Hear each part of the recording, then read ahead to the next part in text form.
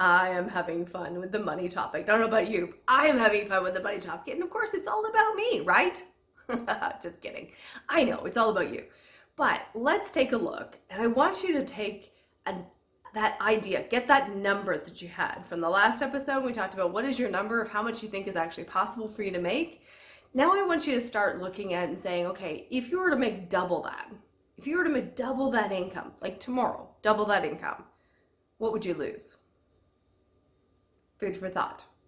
That's the shift that needs to happen. That's this kind of stuff that I like working through with my clients, is looking at what do you lose? Because it's easy to say, oh, well, if I double my income, then I'm going to be able to buy this and buy that and do this and do that. But it's the what are you going to lose that actually keeps you from moving forward.